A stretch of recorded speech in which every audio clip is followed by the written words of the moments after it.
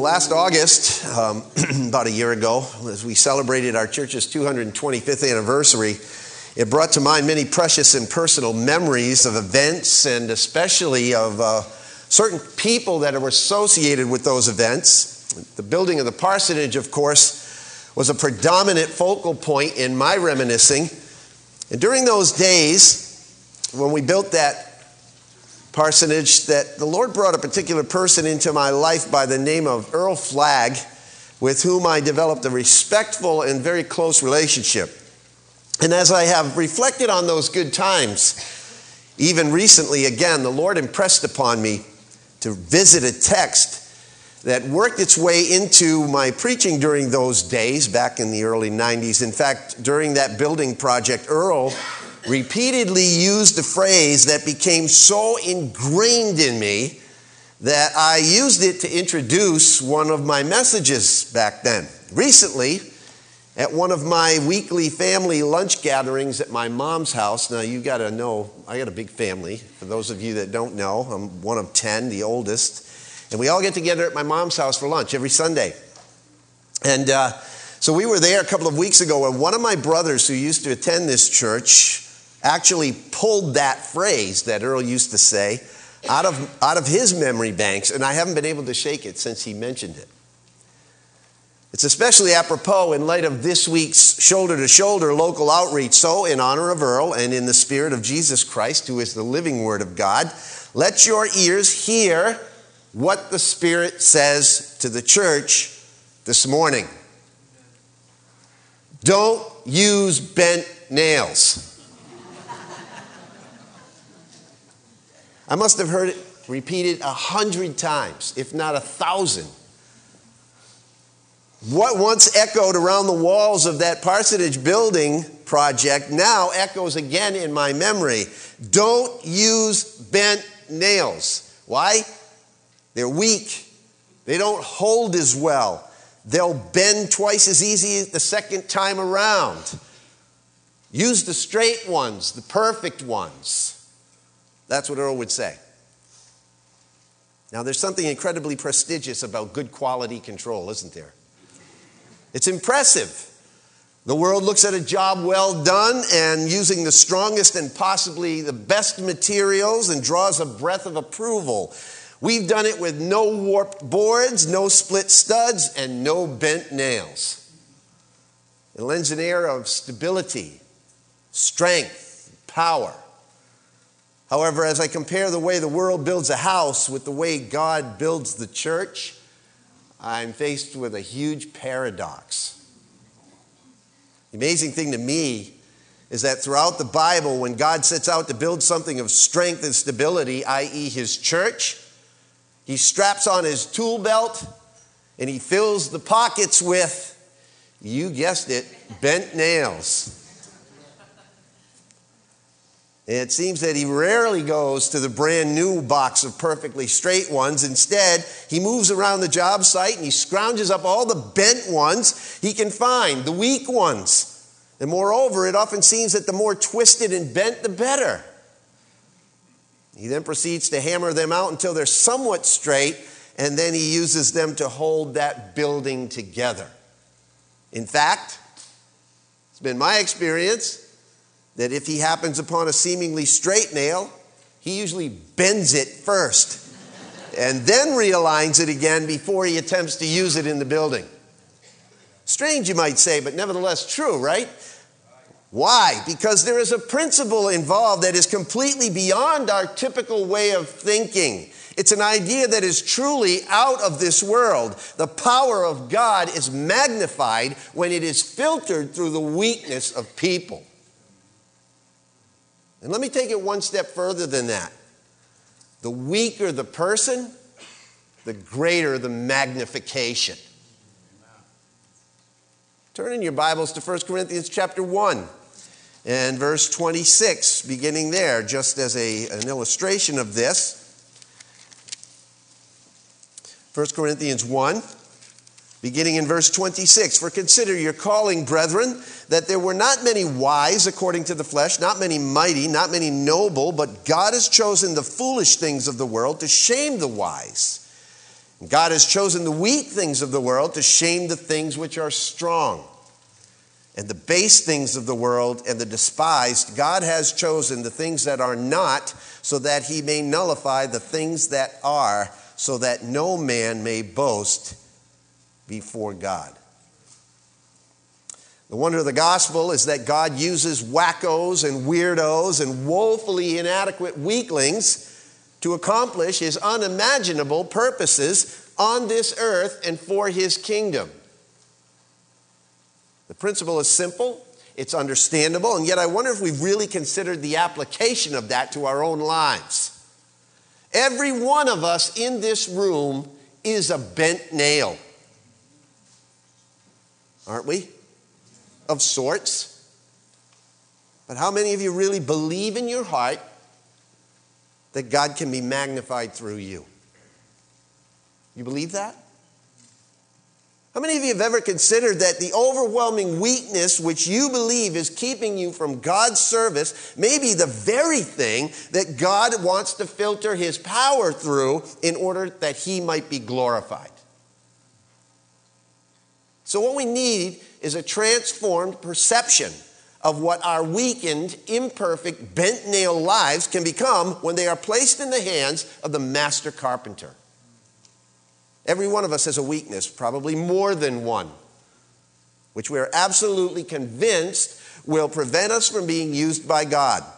You want to know what? You're in very good company. Almost all the people that God has ever used mightily in the scriptures were convinced of exactly the same thing. Think about it. Sarah, Abraham's wife, was a barren old woman. Moses had a speech impediment. Rahab was a prostitute. David was a simple shepherd boy. Jephthah was the illegitimate son of a harlot. Peter was an uneducated fisherman. Timothy was, timid. And yet God used every single one of them powerfully. In fact, read about it. Hebrews chapter 11, verse 32. What more shall I say?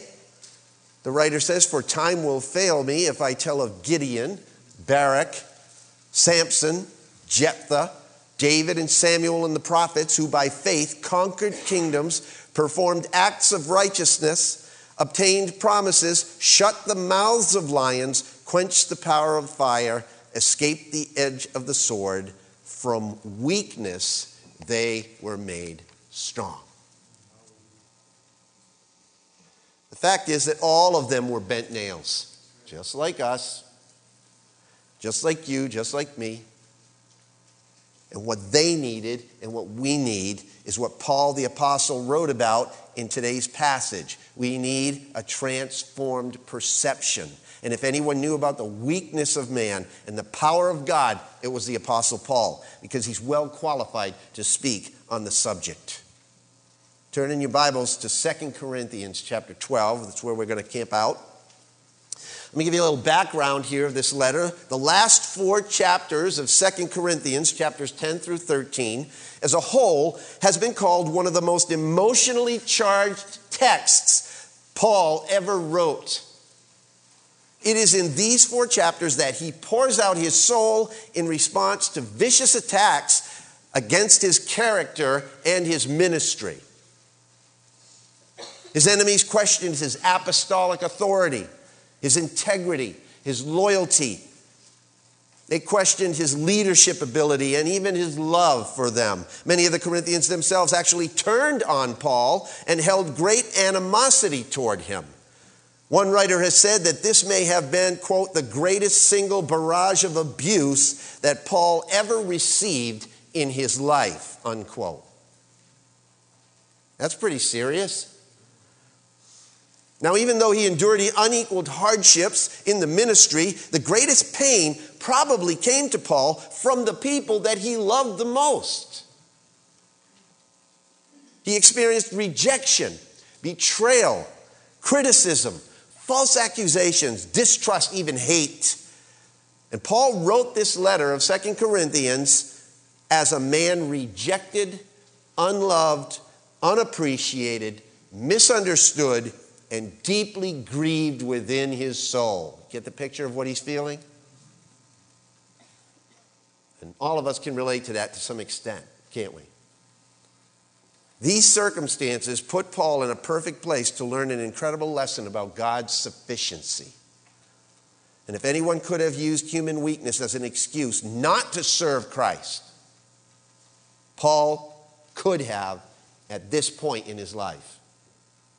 Yet he communicates to us in 2 Corinthians 12, verses 7 through 10, a principle which is timeless and extremely applicable to you and to me on a personal level. And it's this: our overwhelming weakness can be transformed by God's overwhelming power and his overwhelming grace.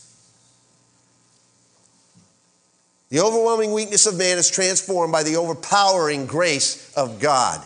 My grace, God says, is sufficient for you.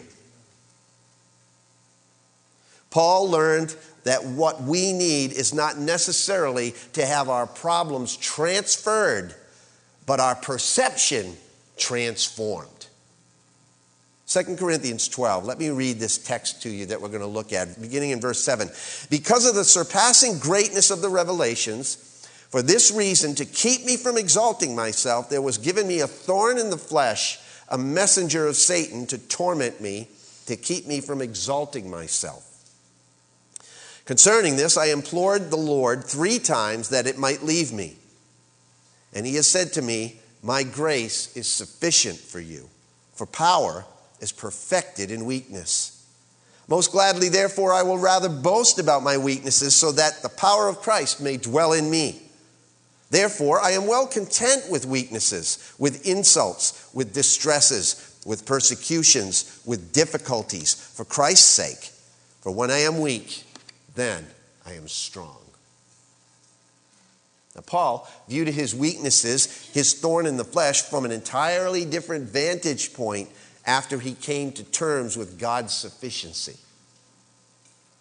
How much do you suppose that you and I could learn from him? Enough to transform your perception? I see at least 4 areas where Paul's perception was transformed here in this text. And if we can get a hold of them, I believe we will experience some life change, a metamorphosis in our own lives, and service to Christ as well. And the first thing that we need to see is this: we need a transformed perception of God's purpose for pain. Verse 7. Because of the surpassing greatness of the revelations, for this reason, to keep me from exalting myself, there was given me a thorn in the flesh. Now, whether it's physical or emotional, personal or spiritual, all of us go through times of pain, don't we? The question that is always on our lips when we're undergoing that kind of suffering is this: why? Why am I afflicted with these problems? Why this? Why me? Why now? Why? Our understanding is especially critical in the church when a very popular teaching of the day today is that if you are really a child of God operating in the will of God, you will have no pain, you will have no problems, you will have no worries, you will have no pressures. Whenever I hear that kind of teaching, I want to vomit. What do they do with a passage like this? The answer is that they butcher it. Is Paul out of God's will? Is the reality and authenticity of Paul's conversion under question here? The truth of the matter is that Paul viewed his thorn in the flesh as a messenger of Satan, but allowed by God. Don't miss that. He even understood the purpose for it. What's it say there? To keep me from exalting myself. God allowed this messenger of Satan so that he would not be driven in his ministry by pride. Now, without question, Paul was privileged to have received direct revelations from God. That's what the context is indicating here. Not many people could claim that, nor would they even dare in those days. But Paul could have exploited that fact He could have gotten himself a Learjet and gone all over the world, given that testimony all over the place and made all kinds of money doing it. But God, operating out of his grace, wouldn't allow that to derail him.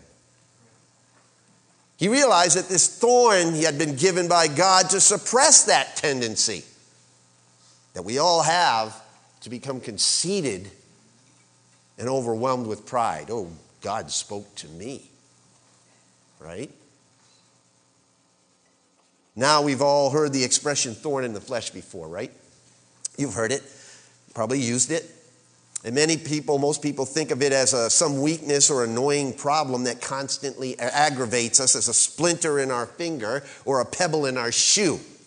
That aggravating, annoying, irritating thorn in the flesh. But that's not what the word actually means in the original language. The Greek word for thorn here, it refers to a stake. A sharpened wooden staff that was used primarily for torturing or impaling someone. That's far different than a little thorn, isn't it? This was no splinter that plagued Paul. This was a stake expressly designed to impale and kill Paul's pride. The verse literally could read like this: there was given me a stake driven into my body to pierce my flesh. Rather than viewing it as something to hinder his ministry, Paul saw the allowance of it as a gift of God to keep him humble.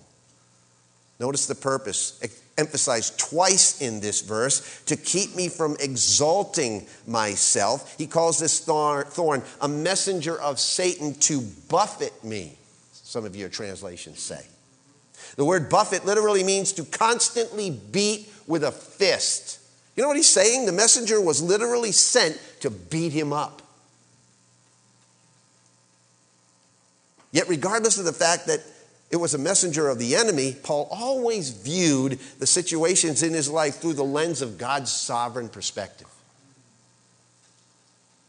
Constantly aware that God always works all things for good and discerning the providential care of God in his life, Paul understood that although Satan would attempt to use this weakness to short-circuit his ministry, God would empower him in his weakened state to enhance the ministry. Some years ago, I played a video clip of another bent-nail personality, a man by the name of David Ring. And I'm not sure if any of you are familiar with him or his ministry or not, from years ago, which absolutely astounded all of us who saw that clip. He was born with cerebral palsy. His speech is slurred. His movements are uncontrolled, but his words are from God. And his heart is on fire with the Holy Spirit's power. He is a bent nail of the first degree, yet God has used and is still using him to build the kingdom in a way that builds strength and stability to people's lives all over the world. Can you imagine? No one would deny that God's power is perfected in that man's weakness. David's hallmark cry reminds me that God is in the business of using our weakness for his glory. David Ring says this, he's famous for it. I have cerebral palsy, he says. What's your problem? I like that. What is the stake that impales you? What weaknesses are you allowing Satan to have victory in your life? What was it for the Apostle Paul? He doesn't say here. Countless suggestions have been offered over the centuries. Recurring physical afflictions such as epilepsy maybe, malaria, chronic ophthalmia, eye problems, migraines, or even a speech impediment. All kinds of suggestions have been made. Many of the Latin fathers thought it to be a problem with lust. Other scholars have offered that it was a person or a group of people that dogged Paul's steps everywhere he went, attacking his character and ministry. Unfortunately, every single one of these suggestions is a speculation. There is no way to know what it was. And I am personally convinced that God left it unidentified for a purpose. Why? Because we are better able to relate to Paul, because all of us have something that impales us, don't we? We all struggle with weakness. The question is, and this is a good question to ask ourselves, are we using ours as an excuse not to minister for Christ? Do you see your weakness as an obstacle to your work for God or an opportunity for God's work through you? That's the upshot of it all, friends. What's your thorn in the flesh? Have you ever looked at it as something allowed by God? Because you and I need a transformed perception concerning the purpose of pain in our lives. That's number one. Number two is we need a transformed perception of God's answer to prayer. Verses 8 and 9. Concerning this, I implored the Lord 3 times that it might leave me. Let's just stop there. What's the first thing you pray for when you have a problem? Is it the first thing I pray for? Lord, please take this thing away from me. Please take it away. Am I right? Or am I all alone dying up here? Of course, everybody says that to some extent. Deliver me, relieve me, fix me, comfort me, make it go away. That's the natural reaction. Don't worry. Again, you're in good company. Jesus prayed 3 times that the cup of suffering would be removed from him. Do you remember that? This is Jesus in Mark chapter 14. Paul begged on at least 3 occasions that this affliction would depart. How many times have you prayed for something that's in your life that plagues you? Paul's first reaction here, it seems, wasn't to go to a therapist, wasn't to go to a self-help group, a seminar, a 12-step program, or a Christian bookstore. He went directly to God, right? Now, nothing wrong with those other things necessarily. They can be very helpful. But ultimately, we must begin with the real source of our strength, and that's Jesus Christ. That's where we begin. He wants us to look at him first when we need help, but so often he's the last one on the list, isn't he? Any pastors in this audience, and I know there are, it's a rhetorical question, especially ones that do counseling. And you get the call, Pastor, can I come in for counseling? And they got a whole laundry list of problems, right? Good friend of mine, it's a pastor, he used to say, well, let me ask you this question first. Have you prayed about it? Well, no. Well, you talk to God first, then come see me. See, that was Paul's reaction. So often, God's the last one, right, on the list. An old preacher by the name of Alexander McLaren wrote that Paul's petitions are the echo of Gethsemane. Fact is, the affliction drove Paul to his knees, precisely where God wanted him. Addressing the one who knows exactly where and how we hurt, Jesus, the great physician. Paul learned something there about prayer that he could only learn from Christ. F.W. Robertson relates it well. He says, the true value of prayer is not to bend the eternal will to ours, but to bend ours to it. On July 30th, 1967, no one could have known that in the midst of an unthinkable tragedy, God would be at work transforming the life of a young, energetic teenager. In the flash of just a few seconds, a slender, attractive girl full of life and vigor dove into the cool waters of Chesapeake Bay and was pulled out, a quadriplegic, totally paralyzed from the neck down. In what seemed like a vapor of time, her entire life was transformed from a state of vitality and independence to an existence of total helplessness and complete dependence. In the preface of her first book, Johnny Erickson Tada wrote these words. Quote, Oscar Wilde wrote, in this world there are only 2 tragedies. One is not getting what one wants, The other is getting it. To rephrase his thought, I suggest there are likewise these two joys. One is having God answer all your prayers.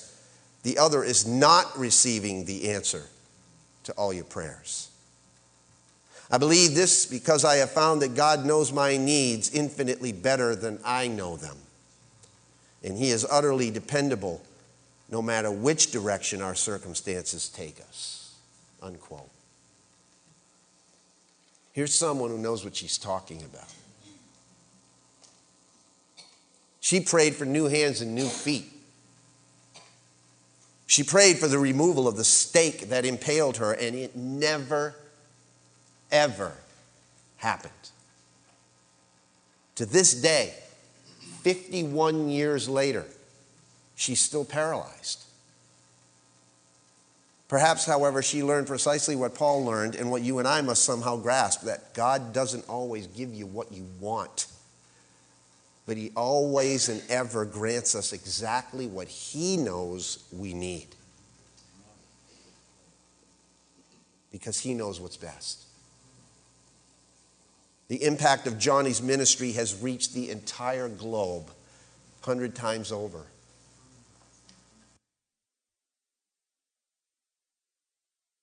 Are you a student in that classroom today? Are you struggling with some very painful lessons? Maybe it's exam time for you today, and you are wrestling with some very difficult test questions like, how long do I have to live with this illness? How long do I have to put up with an unbelieving spouse? How long do I have to work in this godless job? How long will it take or will it be before I find a husband or a wife? When will my ship come in? Why won't you take away this cancer? When will this hurt stop over my loss? Why won't you relieve me from my loneliness? And God always answers, you know. It's just that sometimes we don't want to hear it the way that he answers it. You know how he answered Paul? My grace is sufficient for you. And I'm glad I'm not standing up here saying it, because I couldn't. But God can, because of Jesus. You know what the word sufficient means? It means enough. Simple. It means enough.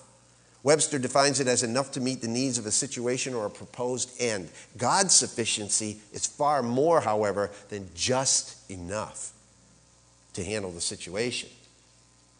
It's more than simply a bare bones, just enough to get by adequacy.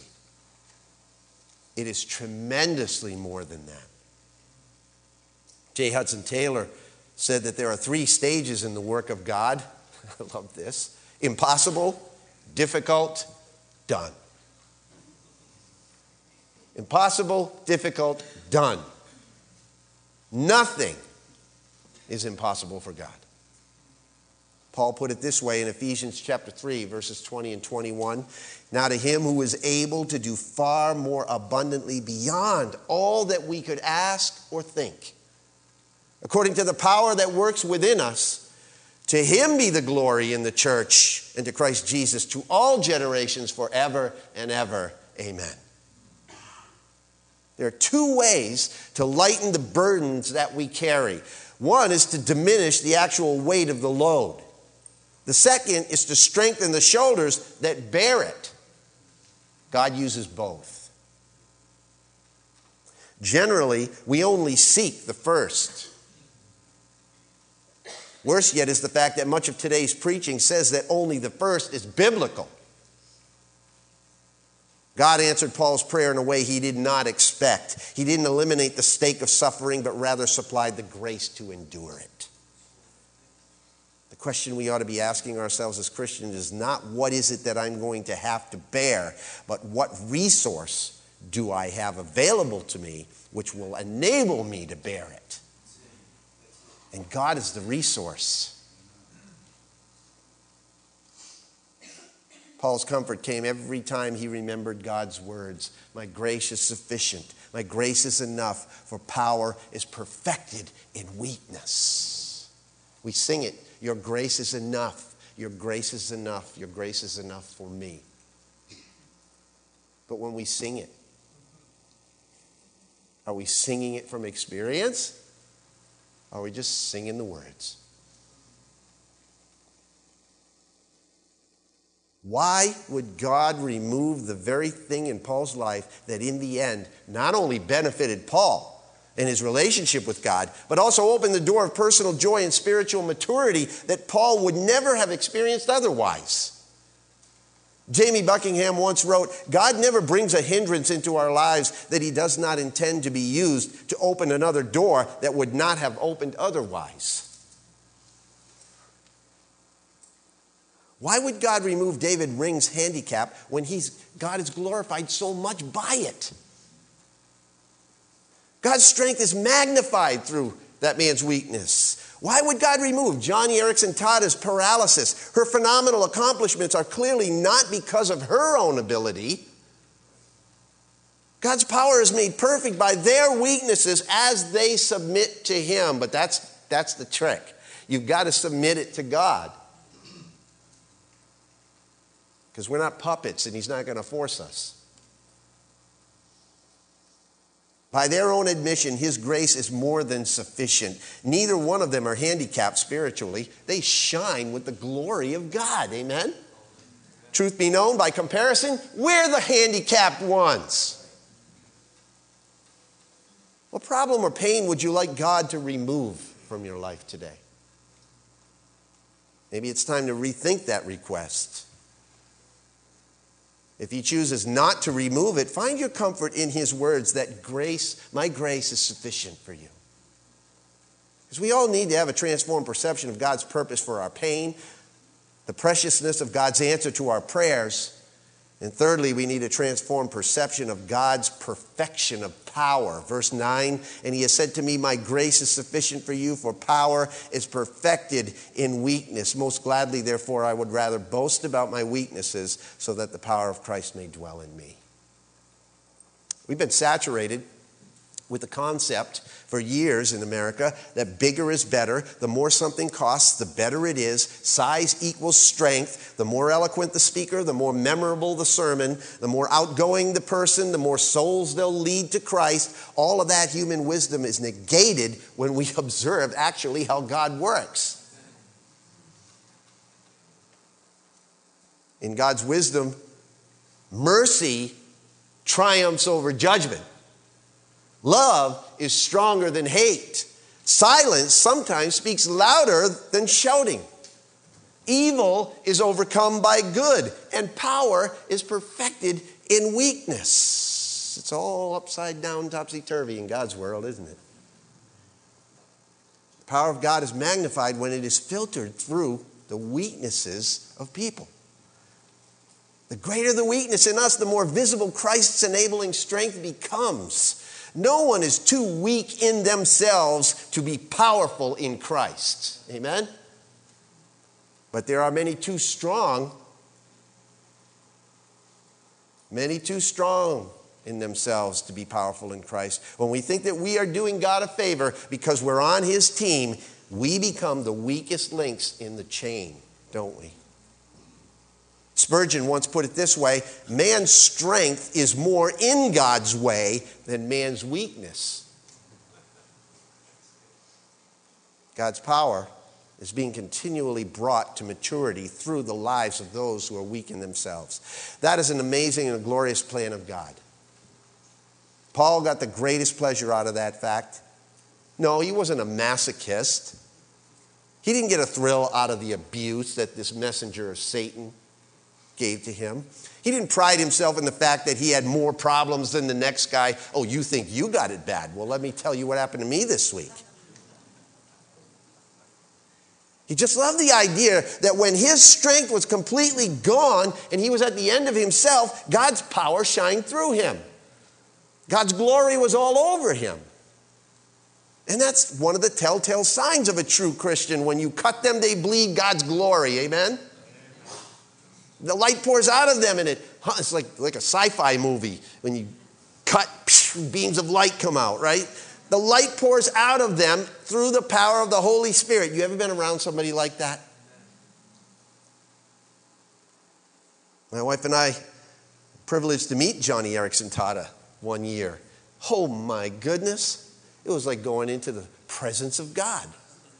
Not attributing any deity to any one human being. I'm just saying, you know when somebody's been through the ringer and God's perfected them in His power, when you get around them, it is transforming.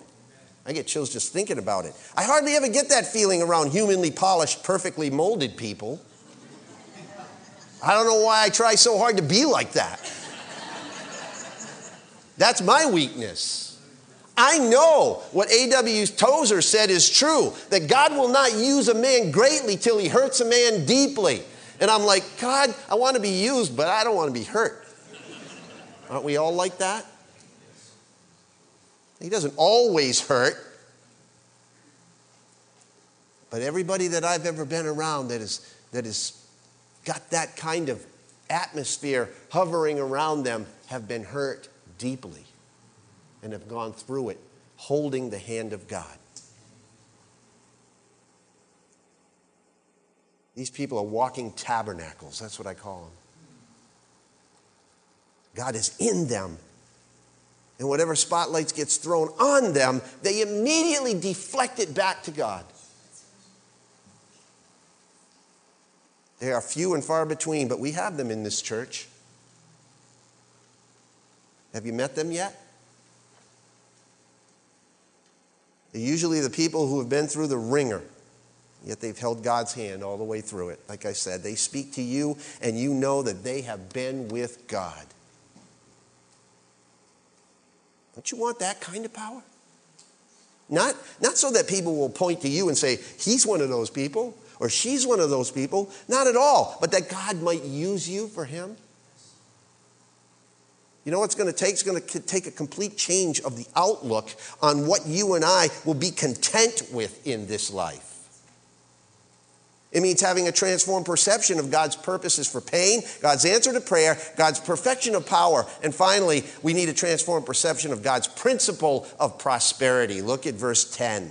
Therefore, I am well content with weaknesses, with insults, with distresses, with persecutions, with difficulties for Christ's sake. For when I am weak, then I am strong. That kind of preaching doesn't get you well known today on the speaking circuit. It doesn't generate a massive following. Too many Christians seem to be under the impression that the highest expression of God's grace in your life is to be sheltered from all trouble. Notice what Paul was content with in this verse. Underline those things. He's content with weaknesses, insults, public humiliation, distresses, persecutions, difficulties, hardly what people would identify as the elements of successful ministry. In The Agony of Deceit, Michael Horton wrote this. He said, "It is to trivialize greatly the work of Christ to suggest that God the Father sent His only Son into the world to bear the world's blasphemy, insults, and violence, and most of all, to bear the Father's wrath, all for increased cash flow and fewer bouts with asthma." I love that. Talk about diminishing what Christ's sacrifice is. People need to get a grip on the teaching of God's Word. The prosperity gospel is a false gospel. It was not the message of Peter when Peter wrote, "If you are reviled for the name of Christ, you are blessed, because of the Spirit of glory rests on you."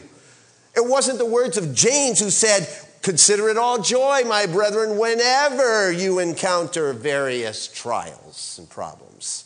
And it wasn't on the lips of Jesus Himself, who proclaimed without apology in Luke chapter 6, turning His gaze toward His disciples, He began to say, "Blessed are you who are poor, for yours is the kingdom of God. Blessed are you who hunger now, for you shall be satisfied. Blessed are you who weep now, for you shall laugh. Blessed are you when men hate you and ostracize you and insult you and scorn your name as evil for the sake of the Son of Man. Be glad in that day and leap for joy, for behold, your reward is great in heaven. For in the same way their fathers used to treat the prophets. But woe to you who are rich, you are receiving your comfort in full. Woe to you who are well fed now, for you shall be hungry. Woe to you who laugh now, for you shall mourn and weep. Woe to you when all men speak well of you, for their fathers used to treat the false prophets in the same way. That brings us right down to the wire, doesn't it? So don't tell me the sermon was great after this service, okay? Just say, that was the worst thing I ever heard. And so I can be content in insults.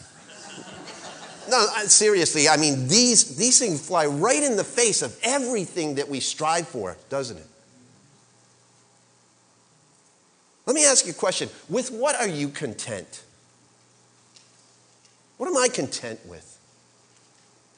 How does your list line up with Paul's list? At the end of the matter, according to Paul, it's also simple in a statement, yet incredibly difficult in practice, right? For when I am weak, then I am strong.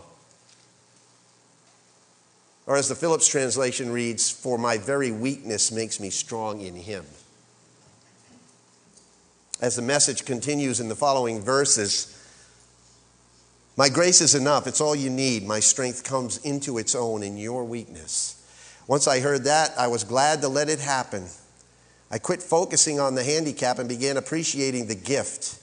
It was a case of Christ's strength moving in on my weakness. Now I take limitations in stride and with good cheer. These limitations that cut me down to size, abuse, accidents, opposition, bad breaks, I just let Christ take over. And so the weaker I get, the stronger I become. I mean, I'm not a big fan of the message in a lot of texts, but I love that. What's making you weak today? What are the stakes that are impaling you today? Have you perceived them all wrongly? Maybe they're not designed to stop you from accomplishing great things for God. Maybe they're actually the very opportunities for him to show his power through you. Again, the old commentator Alexander McLaren said, the secret of all noble, heroic, useful, and happy life lies in the paradox, when I am weak, then I am strong. And the secret of all failures, miseries, and hopeless losses lies in its converse, when I am strong, then I am weak. My friends, we're all bent nails in this church. We're all weak. We're all vulnerable. And we're all dependent upon one another at one point or another. Just like children. And that's just where God wants us, because when we're at that point, we're ready to be used, because power is perfected in weakness. So you all hopefully got yourself a bent nail when you came in. Take this bent nail that you have, that you received when you came in today, and carry it around with you all week. During shoulder to shoulder, if you're involved in that, or wherever you are, at your office, with your family, on vacation. And every time you feel it in your pocket, or every time you see it on the dashboard of your car, or wherever you put it, remember that God is in the business of using bent nails like us for his glory. Amen? Amen.